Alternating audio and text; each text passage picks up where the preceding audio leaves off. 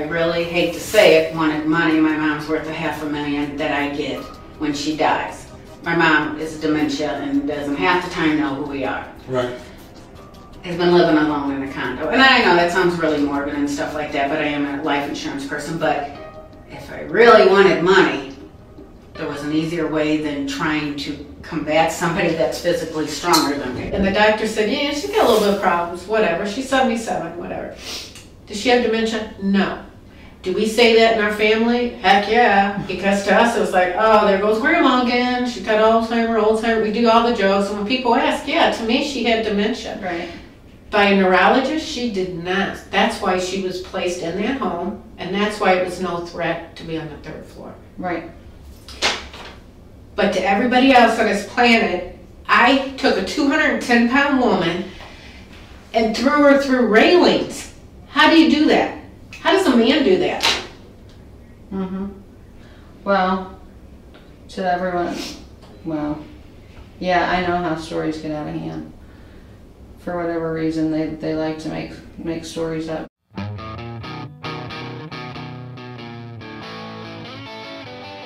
Hello and welcome to Here's the Pitch, sponsored by Massa's Restaurants in St. Louis. 5 locations. STLMassas.com is their website. You can go there, check out those menus. If you're in St. Louis, you're driving through, you're going to a ball game, you have a weekend plan, you're going to see the Cardinals take on the whoever's, and you want some good pasta, you want some good pizza, you want some of that St. Louis toasted ravioli, you go to Massa's Restaurants and you can check those out. STLMassas.com. You can get directions and menus and take a look at what you're going to eat before you go there.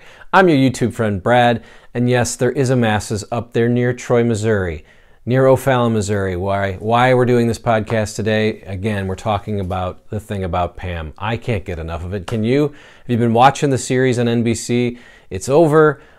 Pretty much now, but a 6-part series. Renee Zellweger playing Pam Hupp, and I've already done one podcast with the lawyer of Russ Faria, the man who was suspected of killing his wife. Of course, he did not, and he was exonerated. So I talked to his lawyer a few weeks back, and now you're going to see Russ Faria along with Joel, and we have more questions to ask about this. So if you haven't seen this first episode I did with just Joel, we covered the bare bones, the bare basics, put some Pam Hupp clips in that one too, so you can laugh and have a good time looking at this woman who clearly, can you say has a screw loose? I think you can say, I just said it. But now we're going to have a chance to talk to Russ Faria, see how he's doing, get his thoughts about just the way this thing is all played out, and he will be with Joel. We're going to have that interview here in a second, but first, have you seen the people who've been on the show? Well, let's take a look at some of my favorite memories and people who come on the show to promote books and things like that here on Here's the Pitch. It's Mick Foley. Oh my goodness, you're going to be in St. Louis at the Helium Comedy Club on September 7th, September 8th. Charlie Berens, there he is over there. Again, if you watch here in St. Louis, he's coming here to Helium. You're going all across the Midwest. We do have on the phone Tom Green. This is great. You did a great job. Great interview. Absolutely. Come see my shows this weekend starting tonight at Helium here in St. Louis. That is Greg Fitzsimmons. And then when I was in St. Louis, I did the Helium Club. March 4th and March 5th. It's Mike Malloy. There's Mike Malloy. Hello, Mike Malloy. You're going to be in St. Louis and having some helium. I am. I'm very excited about it. Jim Florentine is my guest. While you're here in St. Louis, you're doing some more stand-up. You can take a look at jimflorentine.com for all of Jim's exciting news. But you're releasing a YouTube special on Monday the 13th. Obviously, you want a Netflix deal, but you can't get that, which is limited. You put it on Netflix and people watch it for free, and a lot more people will see it. This is sort of what you guys all do, right? It's like, hey, I'm going to do some stand-up, I'm going to do some videos, I'm going to do a podcast. The days are gone when you can just be a stand-up comedian. One of my regrets is I didn't stick around TNA longer. Hulk and I had a dramatic face-off in the ring, and I was thinking, oh, we could have a match. Mike Malloy, MikeMalloy.com. You can obviously find him on Twitter. He's going to be at Helium in St. Louis on March 4th and March 5th. Okay, who else might you have lied to? Anybody that would bug me and bug me and bug me and bug me. The detectives bug you and bug you? Yeah. So you might have lied to them? No. What year did you graduate from Naples College? Probably 87 or 90. Not sure. You're not sure? What year I graduated college? Yes. Yes, I'm not sure. Well, that's just some of the odd behavior of Pam Hupp, and now I bring in Joel Schwartz once again, and then luckily today we have Russ Faria. Russ, Joel, thank you guys for joining me today. Russ, good to meet you, good to see you. How are things where you are today, Russ? Things are really good. I'm living my best life and getting, doing normal things, but also getting out there and raising awareness. It's very important to me to raise awareness for wrongful convictions and for things like prosecutorial immunity, because there's organizations out there like the Innocence Project that I've been working with and have done some fundraisers for. And there's just not enough awareness for those type of organizations and for those type of things. And people like me and Ryan Ferguson, Rodney Lincoln are all banding together to try and change the world a little bit. And with help from Joel, you're doing that. And I want to just talk to Joel for a second because we did this last time, and hopefully you've seen some book sales because my channel has seen a lot of activity on this subject. People cannot get enough. And Joel, you wrote a book, and that's sort of how we started connecting. Tell us again how that's doing. Bone Deep: Untangling the Murders of the Betsy Faria murder case. I'm almost through it. I'll just let people know it's so detailed. It's like a diary almost. So if you've seen the Dateline, you're watching the show, there's even more to know. And I really appreciate how we kind of get some backstory about you, a little bit about Russ. Just tell us a little bit about, and again, you can get this wherever, Amazon books, on your Kindle, on your iPhone, like how I'm reading it. There's an audio book too. So thanks again for joining us. How are things with the book? And just tell us how things are going with you. Oh, thanks a lot, Brad. The book sales have been well beyond anything that we could have imagined. And I also want to make sure we get this in, that I co-wrote the book with Charles Bosworth. And Charles probably carried the laboring oar on the actual writing of the book, but we did work together. With that said, it's been wonderful. Amazon has been great. Our publisher's been great. And what's happened is with the word of mouth by people like you and your podcast is once people think that they know the story, either through the Dateline podcast or individual podcasts or the TV series, it's piqued their interest to read the book. Once they read the book, the reviews have been wonderful. They talk about it with other people, and word of mouth continues to generate book sales. And then every time the series airs on Tuesday night, by Wednesday and Thursday, book sales are through the roof once again. Russ, are you watching this thing? Can you watch it? How does it work at your home on 9 o'clock Tuesday nights, NBC? I have been watching it, and actually I missed last week because I was on vacation in sunny Florida, and but we'll be watching the actual final 2 episodes tonight when it airs. So we'll start a little bit early, and I've been doing, except for the last couple weeks, I've been doing some live Instagram directly following the episodes, just to answer folks' questions that they may have about the episode or about the ordeal in general. And I think it's been really good. They put it together really well, and they've tried to squeeze 10 years into 6 hours. So, there's a lot of things in the story that you won't see in the movie. Well, and that's what I was saying as I was watching this with my wife last week. I'm like, how is this the last episode coming up? There seems like there's so much more. There's been some criticism about the comedic feel, the dark comedy feel of it, you being so close to it. How does it make you feel that there is that tinge of dark comedy? Pam is sort of this, almost comedic character. I mean, she's kind of, it's like a Fargo, like I kind of compare it to, where the bumbling criminal just continues to bumble. Well, and actors and movies do embellish things a bit, but one of the biggest questions that I've had from folks is, did these people really act that way? And my answer is yes. The people that are being portrayed as ridiculous in the show behaved ridiculously and in fact are still behaving ridiculously. Leah, whatever she wants to call herself these days, it started out as Womack, went to ASCII, and now she's Cheney because she married her high school teacher. She still says she's never been brought any information to make her believe that I didn't do it. Officer McCarrick is teaching at the Missouri Police Academy and uses my case as one of his subjects. And if you disagree with him, he kicks you out of his class. So, those people behaved ridiculously and they're being portrayed that way and they don't like it, but sometimes the truth hurts. Joel, I mean, this was kind of later that I was going to ask about this, but can they be tried? Can there be any sort of punishment for the things that Russ has had to go through, and just in general, when there's a wrongful death case and someone is fully exonerated, is it possible to go back? Because as you watch this show, you just see all the mistakes that were made by pretty much everybody, and almost as if we talked about this the first time, they wanted to just get this done, move on, get the election. Can you try Leah Askey and the detective and the judge, or how does that work? The short answer is yes, with many, many hurdles and obstacles. You have the hurdle of immunity, which is what Russ has alluded to with prosecutorial immunity. You have statutory problems because of the length of the time that has occurred. And then you have proof problems.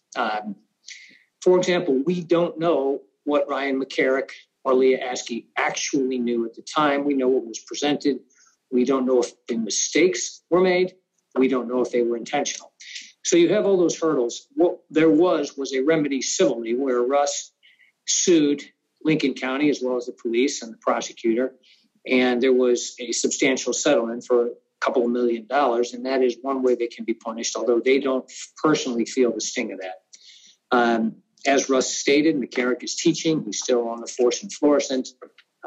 Although, given the publicity that this has now received, I can't imagine that they're getting much respect within the community or with at least their professional peers.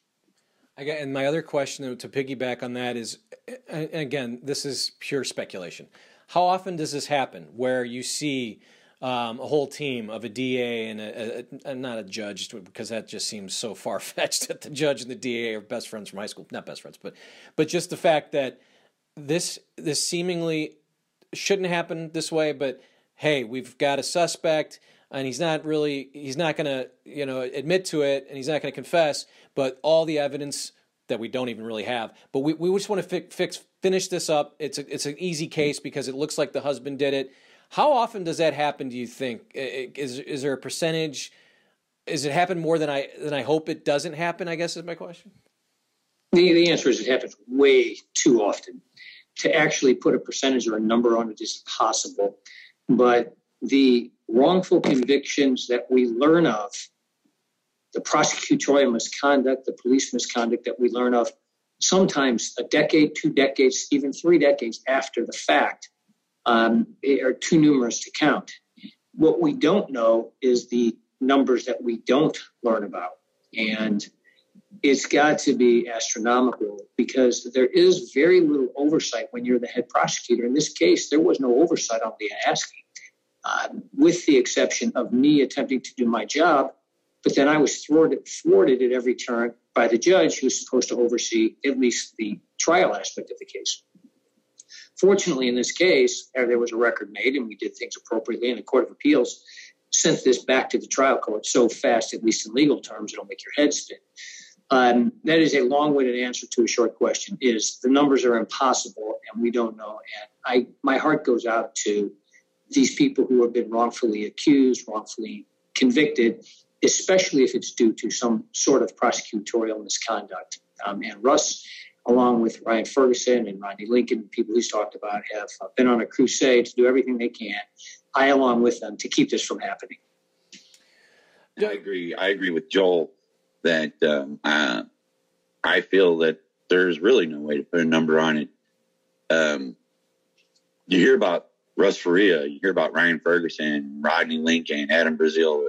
The list goes on and on. But for every one of us that you hear about in the news, there's probably 10 guys or women that were wrongfully convicted. Tell me, Russ, because I got to be quite honest. I don't think I've ever had the chance to ask someone who's been convicted or wrongfully convicted, sitting in prison jail, waiting for your trial. What was that time period like? It was basically 2 years of your life where you're sitting there and we know how the system works. It takes forever for trials to happen. Just give me your thoughts, as you know, we've seen on the show where they come busting into the house, you go to, and now you're there. And what were those years like for you? What was it? Was it okay? Was it terrible? Tell me just the couple years there while you're waiting for trial. Well, we waited for the first trial, and so I spent all of my time in the county jail until after the trial, and I was convicted and went to prison. And jail and prison are two different animals, but you do what you have to survive and make it through. And some people are stronger than others. Another friend of mine recently said, you'll get a lot further by being a nice guy than being a tough guy when you're in one of these situations. And it's true. I'm a likable guy. I tend to get along with all kinds of different people from all kinds of different diversities and lifestyles. So for me, my survival instinct, I guess, kicked in, and I tried to get along with everybody that I could, even the biggest, meanest, toughest guy in there. He's still a man. And if you talk to him like a man and treat him with respect, usually you'll get that in return. So I did what I needed to stay under the radar. Joel told me to keep my nose clean and stay out of trouble. But it was just a matter of being patient. And when you're in a situation like that, if you've ever had trouble with patience, you'll learn it very fast. I would guess. Yeah, it's just so unfortunate. Can you think about how your life was, the days before December 27th, 2011? I mean, how do you combat just thinking about how just in one moment, not only, do you lose your wife to a brutal murder, but then your life changes. Some people just have to deal with the grieving. You don't even get to grieve. Do you think about just how your life was and how was it going? Were things just hunky? I know, Betsy obviously had cancer and it wasn't great, but just tell me a little bit about, how things were going and what it's like for your life just in one day to change. Well, we had our problems in the past, and then you see that in the book and in other stories in the media. But for the previous couple of years, we had been doing really well, and we were facing the fact that Betsy had terminal cancer and wasn't going to be with us very much longer. And she was doing what she needed to prepare herself for that, because, they gave us 3 to 5 years. But you don't know. There could be less than that. It could be more, I know people that have been given 3 to 5 years and they're still walking 10 years later, and I talk to them every day. I was living my life, a 9 to 5 IT geek, I guess you could call me. Worked from home at a desk and, went and played role-playing games with my friends or watched movies, and just a normal life like anybody else. And that's one of the things I talk about when we talk about wrongful convictions, is it could happen to anybody. It could happen to you, somebody and your life is flipped and turned upside down in a matter of a blink of an eye. And you don't have time to grieve or anything else. You have to deal with what you have to deal with. And sometimes it's hard to do. And the strong ones make it through. I'm fortunate enough that I had a really good support system. My cousin Mary was fighting for me on the outside, and she told me early on in this that to take care of myself on the inside and take care of what I needed to take care of, and she would take care of everything on the outside. She's 5 months younger than me, and we grew up like twins. And she has my utmost trust, and so I put that in her hands, and she hired Joel. And if it wasn't for them and many others in my family and friends that were out there fighting for me, and I also like to credit Chris Hayes and the people at Dateline. Those two media outlets were very important. Chris Hayes in the local news here in St. Louis was reporting on my story at least once a month. So keeping it out there in people's minds, I think, helped me get my appeal as fast as I did. The average time for an appeal in the state of Missouri is 10 to 14 years. Ryan Ferguson was inside for 10 years for something he did. Yeah. Tell me, so the interrogation process, I'm going to ask both of you that. Joel, we've all seen the video. We've seen how long it went for him, for Russ. How do you think Russ did? Russ, how do you think it went? And tell us just, because this is always, any part of the making a murderer, the Ryan Ferguson Dream Killer on Netflix, this case, this is where you see the people that have been wrongly accused basically telling it, I didn't do it. What are you supposed to do, Joel? I mean, and I know we've talked before. Is it just, I'm not saying anything. What are you supposed to do? And Russ, once Joel answers, I'd like to just get your thoughts on what you thought, how it went, and what you think you should have done. For Russ's credit, he spent 36 hours in their custody answering every single question they had. And then they came in with another crew of police officers and asked the same questions again. And then they gave him a BS polygraph that was not video recorded. They said it wasn't functioning, and they told him that he failed 100%. It showed 100% deception, which isn't a possibility. And then they spent over an hour, approximately an hour and a half, in an attempt to get him to confess to something he didn't do. Thank goodness for Russ's intestinal fortitude, where he continued to say, look, you can think what you want, but I didn't do this. I actually counted, it's in the book, he said it 77 times while they continued to talk to him. It wasn't until almost an hour and a half later when he finally said, okay, then, I want an attorney. And that wasn't even the end of it. After I was representing him, one of the officers, Ryan McCarrick, pulled him out of his cell, said that I didn't ask any guilt-seeking questions, but that's simply not true. He attempted another time to get Russ to confess to this heinous crime, which he obviously did not do. The answer to your question is you ask for a lawyer. It's what you do. Russ, your thoughts of just how those days went, and if you could go back in time, maybe just if you knew, you don't know, right? I mean, you're just there and you have to do what they say. No, you don't know. And you're taught from the time you're a child that, police are there to help you, and the other thing that you're taught from the time you're a child is tell the truth.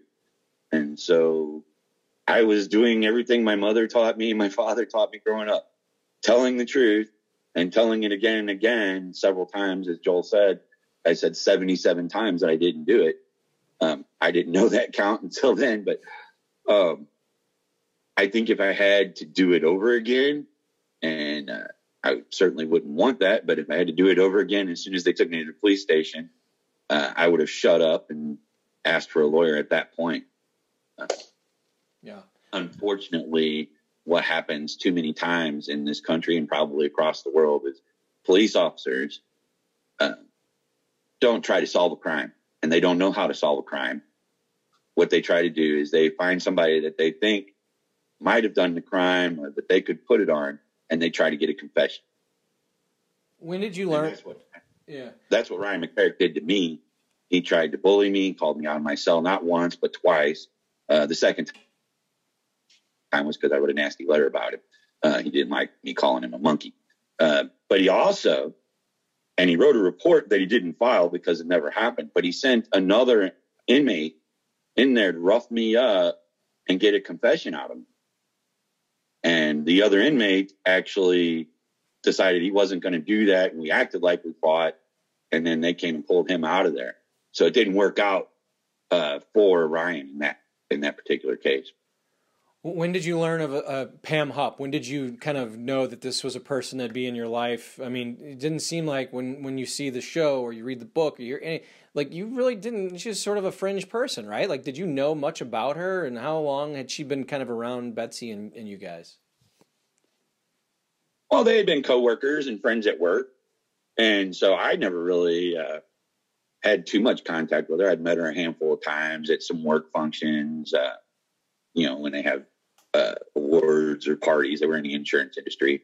And beyond that, I mean, if I went there to meet Betsy for lunch or something, we'd have a little high and by type thing. But I didn't know the woman that well. And so when the police asked me about her, there wasn't a whole lot of information I could give them.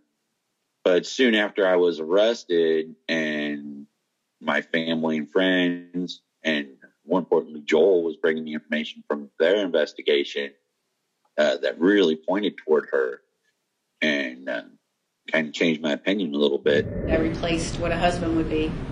It's honestly a relationship with two women who really aren't attracted to women. I don't know how to explain that. It's not, I'm attracted to men. Love everything about them. Can't wait till Magic Mike XL comes out. But she's the same way. What I'm just curious, Joel or Russ, if you can tell me about, because I still don't understand how she got Betsy to sign that form. And I'm starting to wonder if it's ever been, is there a part of this thing about Pam where they're trying to put out there, the show on NBC, that maybe it was forged? I mean, it seems like they did go to the library together. Do we know what exactly happened that day to get Betsy to agree to this? Do we know the full story on this yet, or am I missing something? You're not missing anything. There's several different theories. One is it was forged, but we did have a handwriting analysis taken, and they couldn't say it was forged. Pam had been fired from 2 previous insurance agencies where forgeries were involved. So that's something that we take into consideration. Additionally, Betsy had told one of her best friends, a woman named Linda Hartman, that she was supposed to meet Pam that Friday. Pam was pressuring her to do something that she was uncomfortable doing. She may have been referring to this. I also know, and it's alluded to in the book, that Pam had been collecting money on this fake mission to raise money for another friend who was dying of cancer. And given Pam's trickery and what I have learned to be Betsy's what people have called her very gullible and trusting, I think Pam somehow tricked her into either signing it as some sort of security or simply that she was going to hold on to it and not do anything with it. I believe that the reason is she clearly intended to kill her that Tuesday. And I believe the reason she had to do it is because notification from the insurance company would go out, and Russ, who was the beneficiary, and Betsy, who was the insured, would receive some sort of notice. So it was signed on Friday. She killed her on Tuesday. It wasn't imaged in the system at the insurance company until Wednesday. And what we're dealing with is we had a weekend plus Christmas holiday. So I think Pam was trusting that no notice would be sent out, because once it was received, I think it would have quickly been revoked. With all that said, we still don't have any definitive proof of anything to this day. I think it is safe to say that Betsy, being in the insurance industry, all of her previous policies had her primary insured, had contingent beneficiaries as her sister, things of that nature, or her mother. In this case, it was Pam Hupp and Pam Hupp alone, and none of that makes any sense. Yeah, and so with all of your research from doing this case, because when I watched all the date lines and it just seemed like this came out of the blue, that Pam had this crazy idea, but now it turns out she's been sort of leading up to this, like little crime, big crime, because you see the money laundering thing in this episode 5. What is that? And is it, as you look back, Joel, at kind of your research on her, was this something she was always, I mean, the show takes you back to 1989, shows them going to Florida. So there's obviously these hints of, hey, this is not something she just did on a December night. This is something she had been, in her mind, been thinking about, not killing someone to make money, but she's always trying to make money. What was the money laundering thing, and how far back did you think you saw her having this pattern? The NBC attorneys are very cautious. They do not want to take on a lawsuit. There was another woman, and alluded to it when the younger Pam was at the pool and she had befriended an older woman. There is a close friend of Pam's who drowned in her bathtub. There was an allegation, and I have to stress allegation, that Pam received a significant benefit from that. There were then things done for that woman's child by Pam to help that child out. So there was a suspicious dead person who was friends with Pam, who it was ruled accidental, just like her mother's was, where Pam did benefit. However, to link her specifically to that, it's even much, much harder than it would have been to her mother's. Maybe she got more brazen, maybe she got more careless to think she could get away with these things, but that's what it's alluding to. Without going so far, I'm sure they filmed much more. The drowning and how the money is all wet. But I think their lawyers probably made them cut a significant portion out of that to avoid any lawsuit, which I also have to be careful, because I don't want to falsely, even though I strongly believe, I know Pam had something to do with Betsy. We know Louis Gumpenberger, and there is a significant chance that she had something to do with her mother's death. To jump to conclusions where I don't have absolute proof would be kind of doing what they did with Russ, and that's a little bit beyond the scope of what I can get into. Yeah. Russ, have you had any conversations with Pam at all in the last ever? I mean, I don't. And what would you say if you could, if you had a chance to be in a room with her by herself or together? Well, I don't think they want the two of us in a room together. But if I were to have the chance to say something to her, and I've been asked this a number of times recently, I have a one-word question, and it's why. Why me? Why my family? Why did she target me twice? I don't think we'll ever have that answer. And what you were asking about before with the insurance question and that, there's only two people that have the answer to that question. That's Pam and Betsy. One of them isn't around anymore. And Pam, you can't believe anything that comes out of her mouth. So I just would want to know why she did all the things that she did. Yeah. How's your relationship with the daughters and Betsy's family? How are things these days? That would be non-existent. Those people testified against me twice on the stand. They also stole $10,000 out of my bank account within an hour of me being arrested. That was because Officer Ryan McCarrick, remember him? He called them and let them know that I was in custody and they could go take my money. And then he also let Pam know so that she could go get the insurance money, told the insurance company. So that said, there's been apologies, and I'm not saying I don't forgive people, but that doesn't mean I want to be their friend and hang out with them anymore.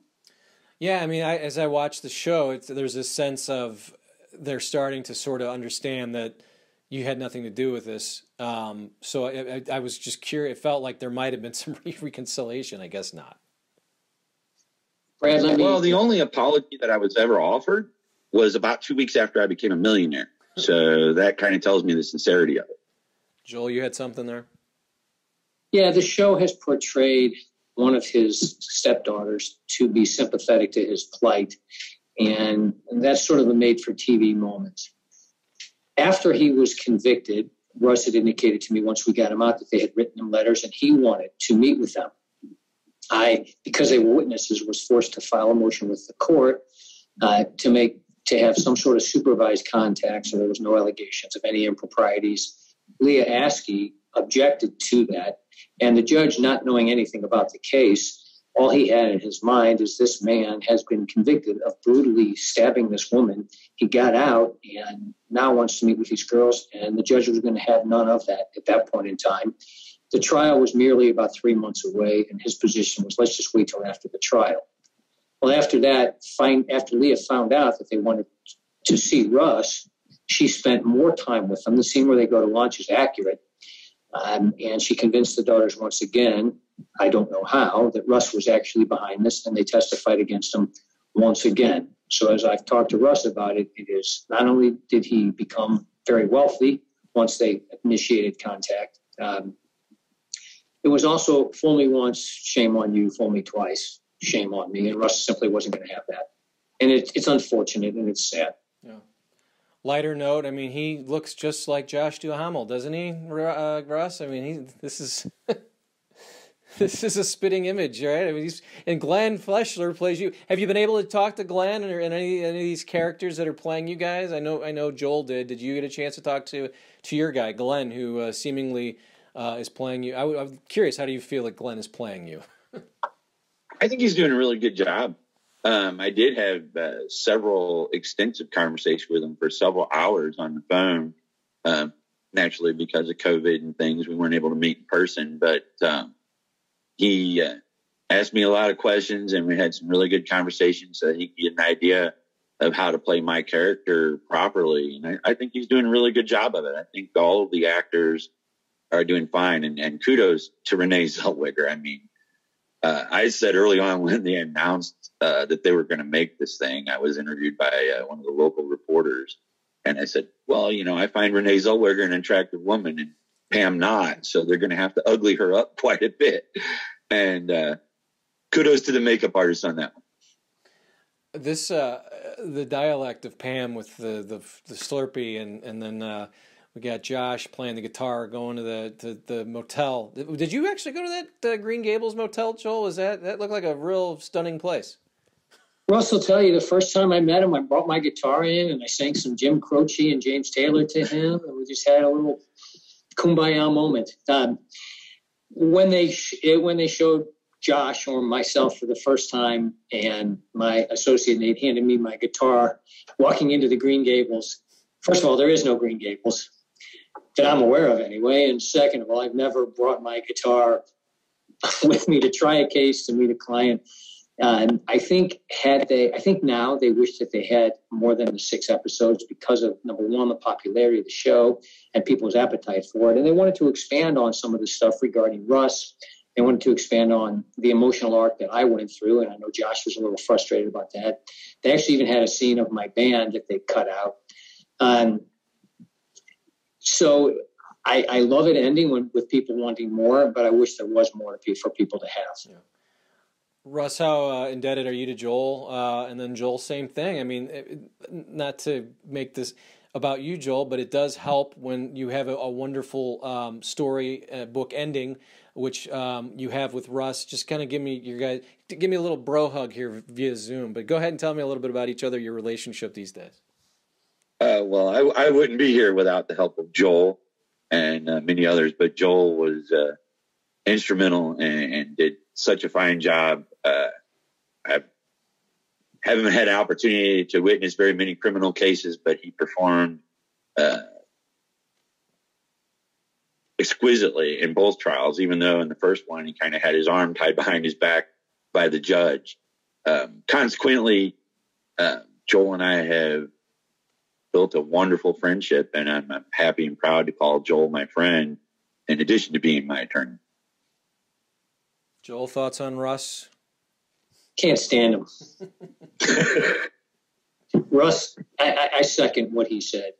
We're actually we're doing an engagement, but we're going to Las Vegas together in a few weeks to speak.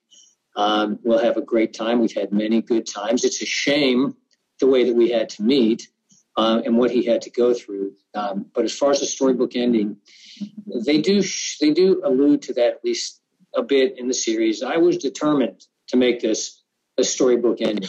What is unfortunate is that nobody listened to me.